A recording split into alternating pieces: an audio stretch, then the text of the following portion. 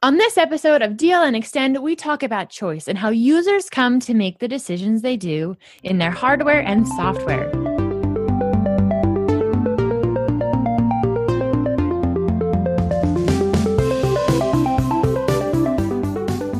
This episode of DLN Extend is brought to you by DigitalOcean and Bitwarden. Welcome to episode 26 of DLN Extend. DLN Extend is a community-powered podcast. We take conversations from the DLN community, from places like DLN Discord forums, Telegram group, Discord server, and so much more. We also take topics from other shows from around the network and give you our takes. With me today are my two fantastic co-hosts, Nate, who has an almost unhealthy obsession with OpenSUSE, and Matt, who is constantly running the weirdest hardware you can imagine, but making it work. What are you doing today, Nate? But most recently, my latest bit of excitement is I finally got my UbiPorts Pine phone, and I really like it. It's the community edition, not the newest one they just announced, but one that I ordered back in April, and it finally came to my house yesterday. And I'm super excited about it. I've been playing with it. Now it's a little bit of a numpty because I already took it apart to like put the SIM card in and all this other stuff. I didn't notice there was this little plastic piece over the battery terminals, and I couldn't figure out why the thing wasn't charging and why I had no network connection. Oh no! Because there's a little plastic piece over the battery, so it wouldn't discharge in transit or whatever in storage. But this is a great phone. It's not, the fit and finish is very professional. It's nice. It's not that, it's no thicker than any phone that I've had. It's about the same thickness as this Android phone, maybe a touch thicker, but it has this really neat feature. Two really neat features. One, it has a headphone jack, and then also you can very easily take the back panel off. It's not hard to do. There's a little, they even notch it out so you can get your fingernail in there and pull the thing open. And then you can get this, replace the battery. Then there's a series of switches, little dip switches, like really tiny looking dip switches in the back, so you can disable different aspects of the phone. And when I didn't remember reading anything about this. Now, it's really tiny, and my old man eyes can't see it as well, but they have the modem, the Wi-Fi, Bluetooth, microphone, rear camera, front camera, and the headphone jack. So they actually have hardware kill switches, so you can literally kill it. That's also amazing. Not that I'm going to have that shut off, but it's nice to know. So the operating system actually, it's pretty nice. The UbiPorts, it feels a little bit sluggish at times, but for the most part, the actual user interface of it is really fantastic, like how you actually interact with it. It has a little tutorial when you first turn it on of how you swipe the different directions for different functions. So instead of having the three buttons on the bottom, you swipe from left to right to bring up your application menu, like you'd see on like Unity, basically. You pull top down for your notifications, and you go from right to left, swipe from right to left to see all your applications. So it's actually really intuitive. I think it's a better interface than Android, and I like it. And so I'm still playing with it. I only have two issues with it. I can't get the Bluetooth to actually stay on, and then I can't get the camera to work. But they're still working on it. It's a community edition, so they're still doing all those. But it does make phone calls, and I can send text messages. So it does act as a phone. So besides the camera and the Bluetooth not working consistently, what's keeping it from being your everyday phone? Is there some apps that are missing? Just those two things. So I do need some other, like my banking app. Today I'm going to test the map function on it to see how that works. So I'm still evaluating it. And but yeah, for the most part, it seems to hit all the marks for me. The fact that it's Linux and I see through rosy colored Linux lenses. So Matt, what have you been up to? I have just been listening to a lot of music still. I'm still pawing through that OC remix tracks that I downloaded last week. Right now, I am on the Final Fantasy VII remix album that they did, which is called Voices of the Lifestream, which is actually, if you want diversity in your music selection, there you go. Right now, one of my favorite songs probably off the album is one called Son of Chaos. It's kind of this weird, like, brooding instrumental, like ambient techno kind of song. It's an atmospheric kind of song that I really like. So pretty much what I've been doing. I haven't really had much time to really do anything else this week, unfortunately. So I have not clicked on the link. One, because I don't click on any links that you send me. But wow, that is so totally rude. But I totally get it. I mean that in the nicest possible way. Style of music, is it like digital remix type music, or what is the style of music? Like generically, what style of music do I listen to? Is it like I'm listening to I know it's video game music and it sounds video gamey, like a MIDI mix, or is it more actual instruments? It's more. It'll be more. It's a digital production, but it uses a lot of the way they generically go about their remixes is they'll take either an entire song or a section of song and kind of loop it, build around that particular loop or that style, but kind of make it their own. So what this song is based around is Vincent Valentine's character's resurrection in the game. It's got the piano intro for it, but that's kind of the loop that it uses. Then the artist just kind of takes and makes it his own with the rest. Well, I'm certainly going to click on this and put it into a Facebook container tab just to be safe. But yeah, I want to check this out because I'm really curious to know in the mind of Matt, what is the kind of music that he enjoys. So this will be interesting. This will be an interesting research project for me that I'll have this week, and we can talk about it next week on what I've been doing. My music is like my distros. They're all over the place. All over the place. Well, I know my daughter was super excited about it. I showed it to her right after we got done recording and the Sonic albums that were on it, and she was just absolutely tickled. So you made her day with more Sonic music. So, Wendy, what have you been up to? Well, we're getting close to the new school year. And as many people know, I'm pretty open about it. We homeschool, and this coming year, my daughter's entering another co-op. So we have one co-op that we participate in that's for younger kids. And now my daughter's old enough to join this additional co-op. So we'll have 2 places to go every week now instead of just one. But the classes, there's a lot more note-taking and conversation. So think of the older co-op like your advanced placement history class or whatever, where instead of reading textbooks and worksheets, you're reading real books and having lots of discussions about them. So there's a lot of notes that she's going to need to be taking. And instead of getting a Chromebook, I'm really considering getting her a Pine 64 Pro to be her go-to in the backpack laptop for taking with her to class and taking notes on. Manjaro Plasma. So that's what she would have. Unless she wants something else, I guess if it's her laptop, I should give her a vote, huh? Co-op won't start until September, so she'll have some time, hopefully, to play with it a bit before she's got to take it to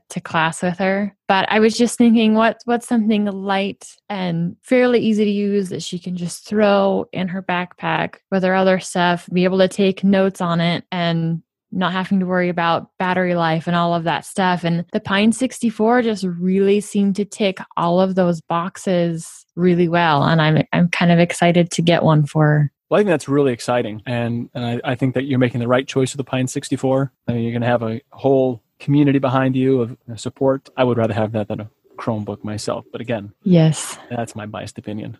And everybody will want to know what she's using. We will spread the Linux love by everybody asking, what's that?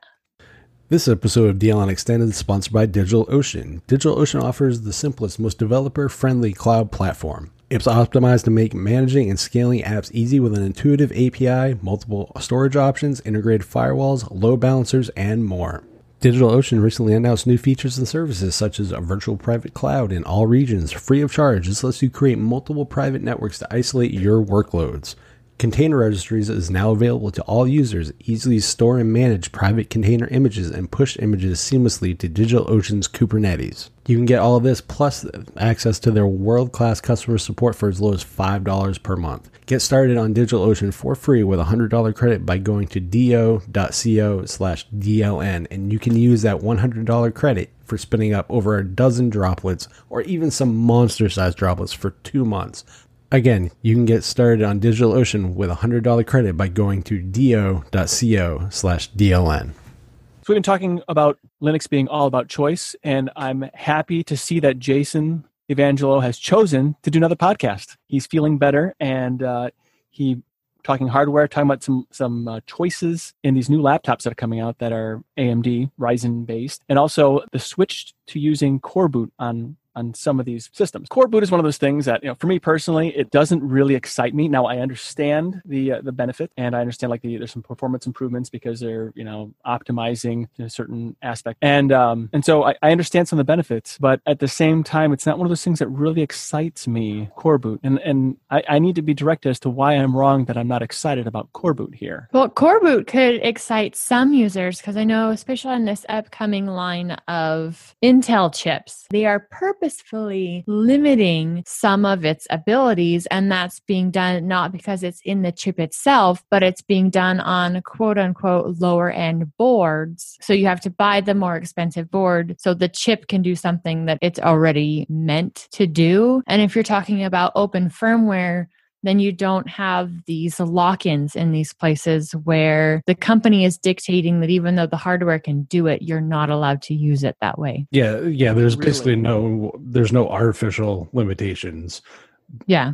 That you would normally get on boards of Phoenix BIOS and all the various UEFI type BIOS that are kicking around now. You don't get those limitations with a core boot system, which extremely nice, extremely cool, gives Linux users a lot more of that open nature from the software stack that is closer to the hardware that we want. The fact that they're doing it with Ryzen and AMD, which also plays well on the open source. And, unlike a lot of other companies, NVIDIA, that play nice with the open source community, or I should say that don't, it's one of those things where it's a good system if you are a Linux user, you don't like those proprietary blobs, you want more control, you want from top to bottom, a Ryzen with open core is probably the most ideal system a Linux user could want. Now I understand the benefits. I don't know if I missed that in the conversation previously, but now I understand the benefits of core boot. Now I see,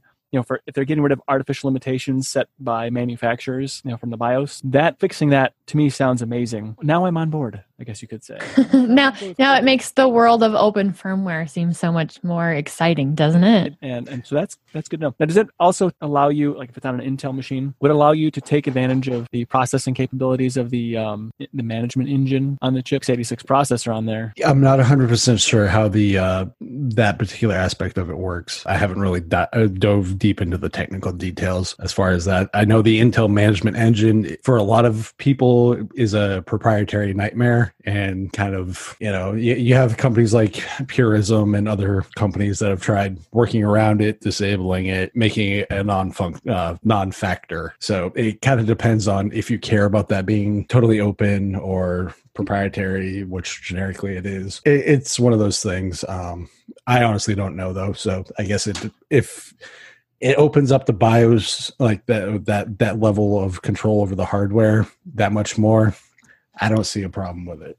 Even if it's there or not, I would like access to all the hardware. That'd be awesome. So it looks like it's an x86 based 32-bit CPU that runs Minix 3 on it. So that's hanging out and doing stuff, the management engine. So it'd be kind of nice to be able to use that processor for something other than running Minix 3. So Coreboot's website is coreboot.org. And they have all kinds of documentation and stuff. So we'll have to take a look, dig a little deeper and see what else they've got available, because it hasn't been available for the current generation of Ryzen chips. So it's super exciting to see that coming over for them. Yeah. I really want a System 76 laptop with a 3rd gen Ryzen in it. I can tell you that I too would like to get a Ryzen based system. I've been looking at the Tuxedo computers, Ryzen computers, and the I don't know what generation it is, the Ryzen 7. It's about 6 times the processing power of my current machine.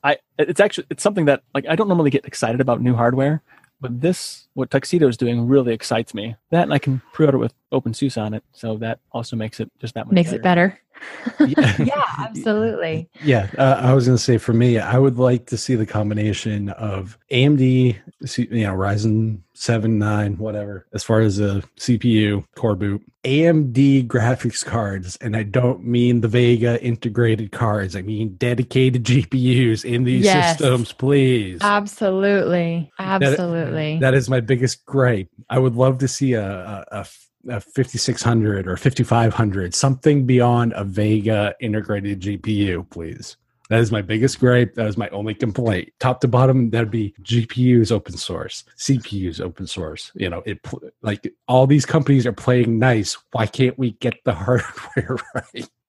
I think we're slowly getting there. I think that seeing where AMD is becoming better known for now having quality CPUs and GPUs, that there's going to be more of a hardware manufacturer and computer laptop manufacturer coming together, and we'll get more of this built-in hardware fully AMD. So what's wrong with the Vega, let's say the Vega 7? The integrated graphics are good. The problem is they are limiting, though, on the same note. Do you want a game? Okay, well, if you got a Vega 8 or Vega 10 or Vega 7 or whatever version they're going with now, you're very limited on your scalability on that machine from a GPU perspective. And it's the same when it comes to video editing. So if you're, or photo editing, you can do a little bit of stuff, but if you start really digging into some of the more detailed work where you're doing layers or even larger images, that can really eat into that. So having a true dedicated graphics card is really a must for any of those type of workflows.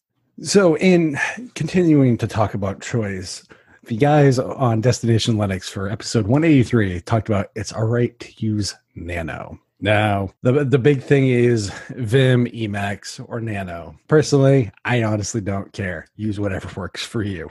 Nano is great. It's generically what I use. It's usually built into most distros that I use anyway. So when I have to edit things from within any config files and stuff, that's what I use to edit. What about you guys? I'm definitely the same way. I usually don't do a whole lot of configuring.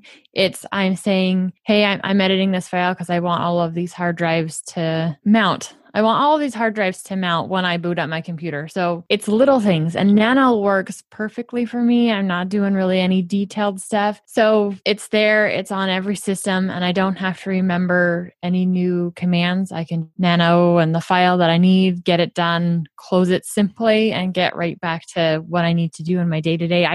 I don't know why there's drama surrounding Nano, but it seems like they really fired up some controversy with it. It's okay to use Nano. Yeah, I've never really understood the controversy either. Nano is actually new to me. I've been using Vim for my entire Linux life up to maybe like a couple of years ago. And so I have to remember to use Nano. I think Nano is in many ways better, but I do like some of the functions of like how easy it is to cut and paste lines in Vim, and I'm sort of used to that. But I don't know, I've used Vim for so long, to me it doesn't really matter. Quite honestly, I find that I like using Kate in Plasma. I think Nano is a little bit easier to use because you see all the commands there on the bottom that really matter. I think Nano is, the learning curve for Nano is a lot lower. So it's all right there, on the bottom, you can see what you need to do. But I feel like Nano is a little bit slower to use than Vim. So to me, it's 6 to 1, half dozen to another, maybe just because I'm just not familiar with Nano. But I'm fine with either one. To me, it seems like a non-issue. Every distribution I've used has had both. And I've only started checking maybe in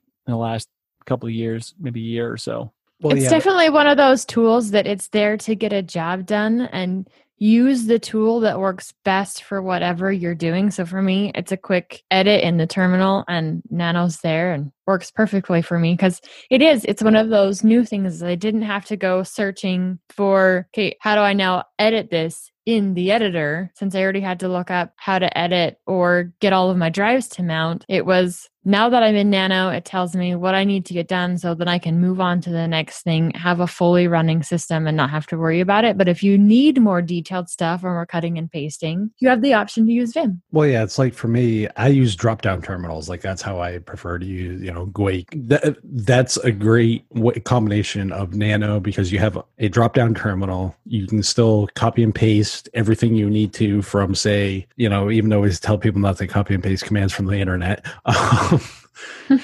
You can still, unless they explain them. Yeah. It's okay. Like if you're doing a step-by-step for adding a repository to your Etsy sources list in Arch, as an example, a drop-down terminal, Nano, and it's just a quick edit. That's it. I don't have to go to Emacs and all the other stuff. It's just nice, quick, and simple. Yeah, I totally agree, except you lost me at the part where you said Arch. Okay, or anytime you have to edit your sources list, Nate. You do that in In fact, OpenSUSE too. It's true. And actually, I've put together many step-by-step guides, and I explain every step. When you copy this is what you're doing, and so forth. So this is what this command does and why we're using it. Which, right. if things are laid out that way, it's also helping somebody learn. So next time they go back to do it again, because we all need to learn somewhere, right? We all start somewhere. So I love tutorials that explain this is what we're doing and why we're doing it. So that's awesome. I created a step-by-step guide on the MX Linux forums for how to use KDE Connect on MX Linux for, in their XFCE desktop. There's a whole bunch of CLI commands that are not well documented. I thought it was fun to dig into that and understand and play with it. So I wrote a guide on the MX Linux forum, or wiki or whatever their system, so that people can play with KDE Connect there. Awesome. And explains kind of how to use each of those commands. Because if you can actually do KDE Connect totally in a terminal, which is extremely awesome. So it's fun to play with more of the nuts and bolts and actually get the readouts of what KDE Connect is seeing about the different devices and so forth. That's a fun little thing right there. There was a user on the forums, Wendy G, asked about ideas for an old computer. So it's always when I saw it, it's like, old computer, it's newer than what I have. I know, right? I'm like, this old computer just totally wipes the floor with my laptop. And yeah, the specs on it really aren't bad. It's running an i5 6500 quad core processor, 16 gigs of RAM, 250 gigabytes of storage. It's got integrated graphics, but with all of that base stuff there, this is a system that you could do all kinds of fun stuff with. Oh yeah, this is a great system. I would love to have this as an old system. Well, right now, okay, so according to her ideas are installing Ubuntu 2004 server and putting Nextcloud on it and hosting with Hetzner so that it would allow me to self-host a Nextcloud instance. Although I'm thinking about getting a new Raspberry Pi and putting Nextcloud on that, since the above computer may be overkill. I think it might be overkill just a bit.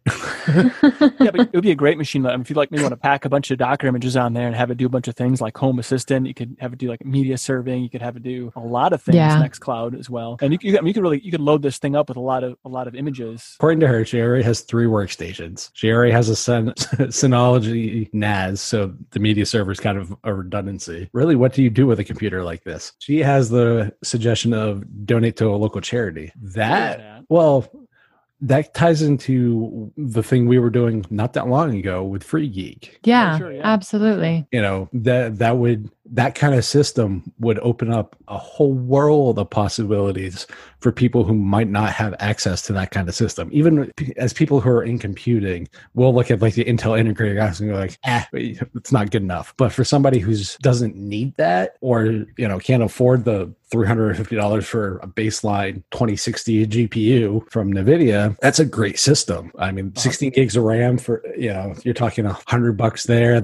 There's the expansion possibilities with the motherboard for newer CPUs. The only thing that might need an upgrade if you actually decide to install a GPU. So to me, I'd almost recommend the donation to a local charity.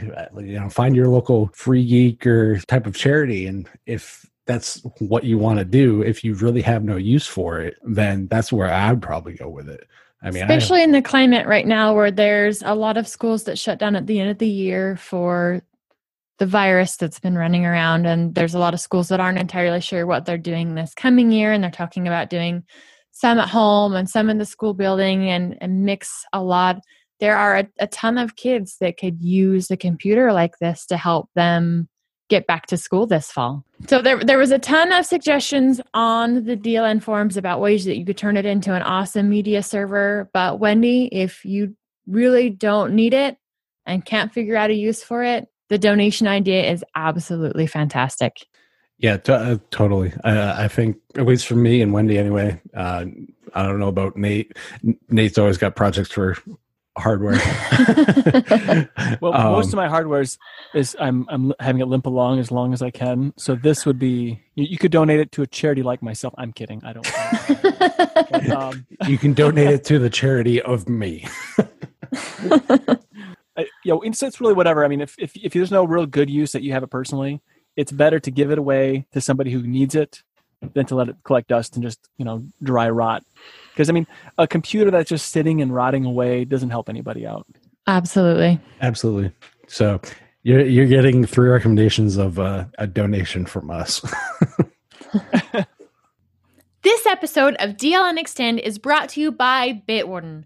Bitwarden is the easiest, safest way for individuals, teams, businesses, and organizations to store their passwords. The fact that Bitwarden is not only open source but has had third-party security testing done is one reason I have chosen to trust them with my passwords. On their blog, they have recently announced another third-party security review has been completed. They have the security assessment available for anyone to review. My favorite part of the report, and I quote, "No exploitable vulnerabilities were discovered." Thank you, Bitwarden, for offering such a feature-rich password manager and making security checks a priority. You can get started with a free account by going to bitwarden.com/DLN. Want to support this open source project and help them continue to conduct third-party security audits? That support starts at only $10 a year. Jump over to bitwarden.com/DLN to learn more.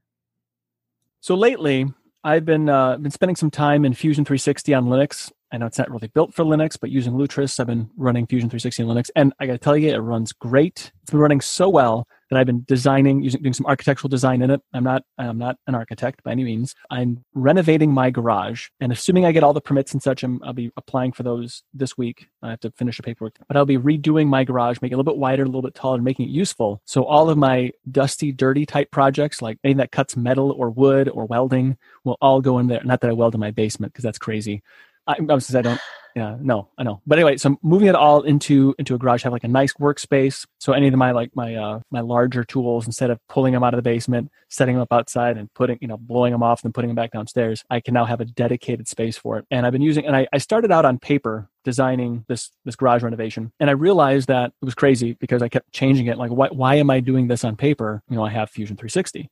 So I've been playing around with it there, and I think I've shared some pictures with the two of you. I already had like construction expert, a professional, look it over. He says it looks good. And I said, will the old walls hold the additional weight? He says, yes, they will. And I said, excellent. Okay, now next step. And in the process, I was able to lay out how much concrete do I need for it and everything else for the floor. And I came to the realization, he actually enlightened me that, you are just under what you need for a truckload. He says, so do you have any other areas where you can pour concrete? And it's really not that expensive if you do the work yourself. $6. Yeah. On the low end, it's $6 a square foot if you have somebody else do it. If I do it myself, I can do it all for about a quarter of the price. Well, yeah, part of my driveway is just, it was a brick driveway and just kind of deteriorated and has someone dump gravel over it at one point in time. And now it's becoming grassy. And I says, that would be a great place. He says, so he basically, yesterday we were talking and he told me what I need to do. So because I went through the process of, really calculating everything out, I got a bill of material. I know how much it's going to cost me. I've done this all in Fusion 360 and using LibreOffice. So all in Linux. I'm stressing my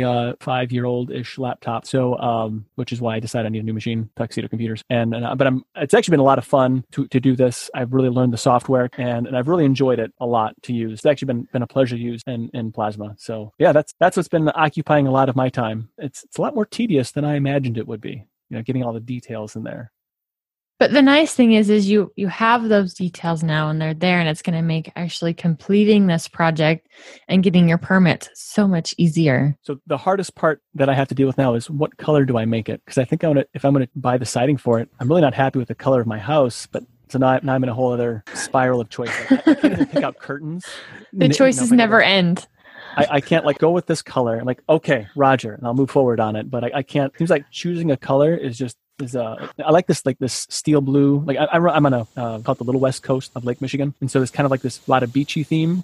I thought, update my house and go with more of a beach looking theme. Have the white trim with it's kind of a bluish color, like a steel blue color and then so now I'm back in this. Well, then if I'm going to do that, then how maybe should I do some, I don't know what to call it, the lick and stick on rock look, you know what I mean? Like to make it look more classy, kind of class up the joint a little bit. So now I can't, I'm stuck on what I do on the outside of it. To which my friend said, don't worry about that right now. Just get it done.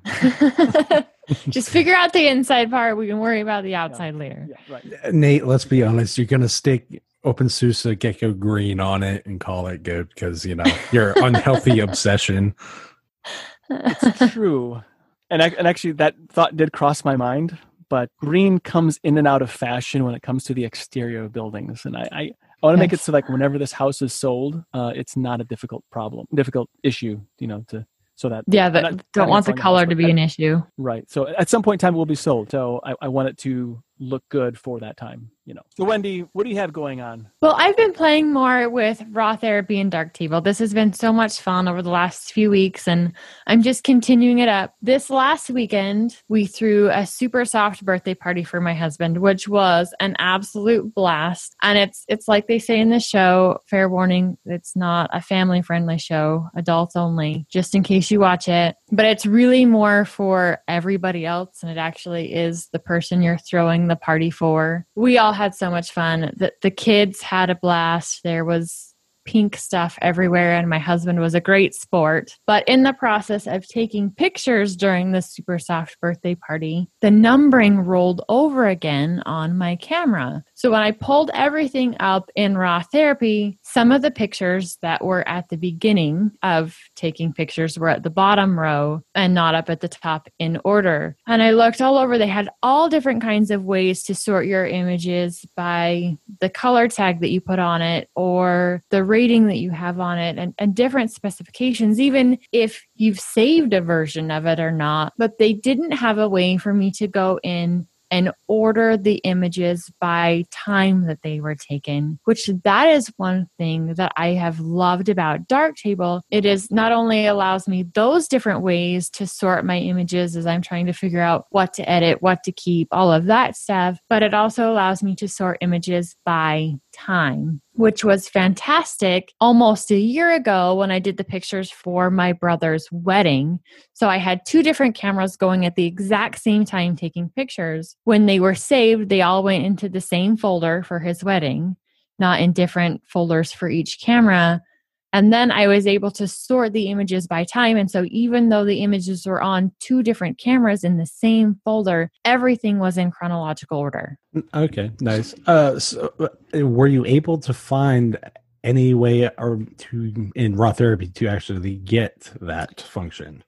Nope, they do not have that function at all currently. So I did jump over to Darktable when we were looking through the pictures. I have done some editing of them in Raw Therapy because I love the way that Raw Therapy handles skid tones. Like I really love the way the colors look there. So I've done some editing, but when we were initially looking through the pictures, I jumped back over to Darktable to do that because of the sorting. And I know it would be making going through the wedding pictures so much harder, not being able to put them in time order. So would that be a major function killer as far as workflow for you though? It really would be for situations like this. Cause you never know when your camera's going to roll over in time, or if you're regularly doing stuff that takes two different cameras.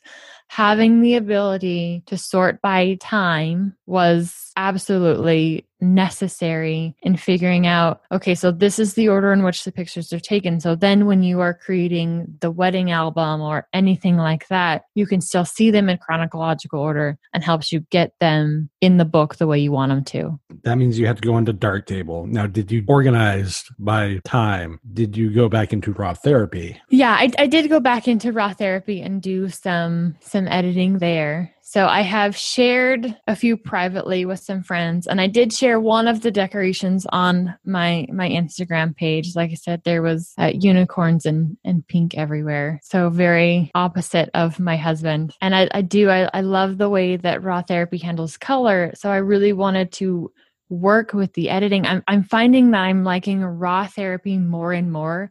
There's just a few little pain points that I miss from Darktable. And one of the things that I love about Darktable that Raw Therapy doesn't have is being able to select things by color. You've got different layers that you can put on it or selection tools. So if I want a gradient on an image. In Darktable, I can say, well, I'm going to use a brush and clean this out. I don't want this as part of the gradient, or I only want, there's a lot more of that fine-tuned stuff in Darktable. So if I could get the color reproduction of raw therapy in Darktable, I would be an extremely happy camper. So it sounds like the aspects that you like about Darktable is more the fine-tuning control that you can get. What you like about raw therapy is the color reproduction. Yeah, pretty much. Especially around like skin tones and that kind of stuff. From skin tones, yeah. I mean, they handle it so well. It looks so natural the way that it handles color reproduction. But it is missing a lot of that fine-tuned stuff that Darktable has built in that are so powerful in working with that raw image. Because the more that you can edit directly on that raw image and not going into another photo processor like GIMP, the higher quality your exported image will be. So I do export and go to GIMP to do some things. But the more I can do with the raw image and have it be non-destructive, the better it is for my workflow and the easier it is for me to either A, go back and make changes, or see what I did. Whereas I talked about last week, raw therapy really doesn't show you what you did and what's still turned on the side panel. So that's another big difference that I found between the two is you'll have this side panel on the left-hand side. In dark therapy, goodness sakes, in Darktable, see, I really do want to combine the two programs together Apparently. really bad. In Darktable, it shows you a list all the time and the order. So if you turn something on and then turn it off again, you can see that in the workflow on the side. In raw therapy, it only shows you what you've done in that current session since the program's been open. So all of that backlog history is lost. So it's a very different working order between the two. And I'm starting to love them both for different reasons. But dang it, I want dark therapy. All right. So what distro is it this week? Should I be offended by that statement? No, you shouldn't. It's like you guys expect me to always be running some esoteric weird distro. I don't know why. Because you do. That is totally besides the point. No, currently the one I've been beta testing for a while is one called eLive. It's based on Debian. I can't remember what version right now. It uses Enlightenment 16 as the desktop. You either like it or you don't.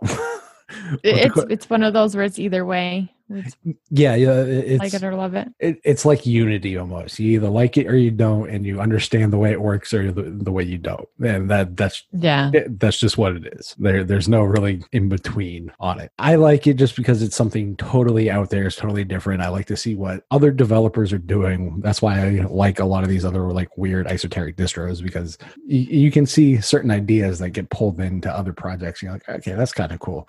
So that's why that's why, for people who want to know why I like these esoteric distros, that's why. Because there's some really cool ideas out there and some really weird programs and different desktop shells and stuff that people make or use or build. And it's like, those are some really great ideas. Why don't other distros think that way? Pull that in. Yeah, exactly.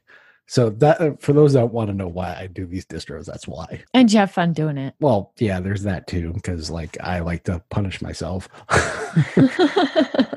I'm usually using either perpetually late alpha or early beta software. Yes. Just my shtick, unfortunately. You like the pain of stuff not working or figuring out how to make it work. Depends on the system. I take a very Unix approach to my hardware. Some stuff it's meant to be a test system. Other stuff is meant to just work. Your recording and editing system needs to be pretty solid. Well, which is weird given the fact that it's an Arch base. Just saying.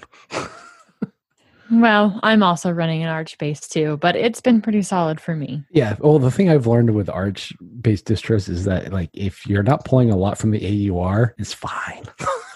Yeah, and I really don't. So I know my OpenCL drivers come from the AUR and Zoom, and then I've got a couple video editors that I pulled from there. But basically, that's it. Like, there's not a whole lot that comes from the AUR, just some kind of important bits and bobbles that I can't get directly from the Manjaro repo. Yeah, same here. Like, there's a few things that I pull in from the AUR, but there's Zoom and Cinelera. Zoom and Cinelera is basically about the only. I think there might be a music player that I pull in, and those are really the only two things that I pull in from a few things that I pull in from the AUR. Everything else is, if it's not in the actual repos, I don't care. Speaking of things that I do care about, though, gaming I care about a lot. Yes, you do.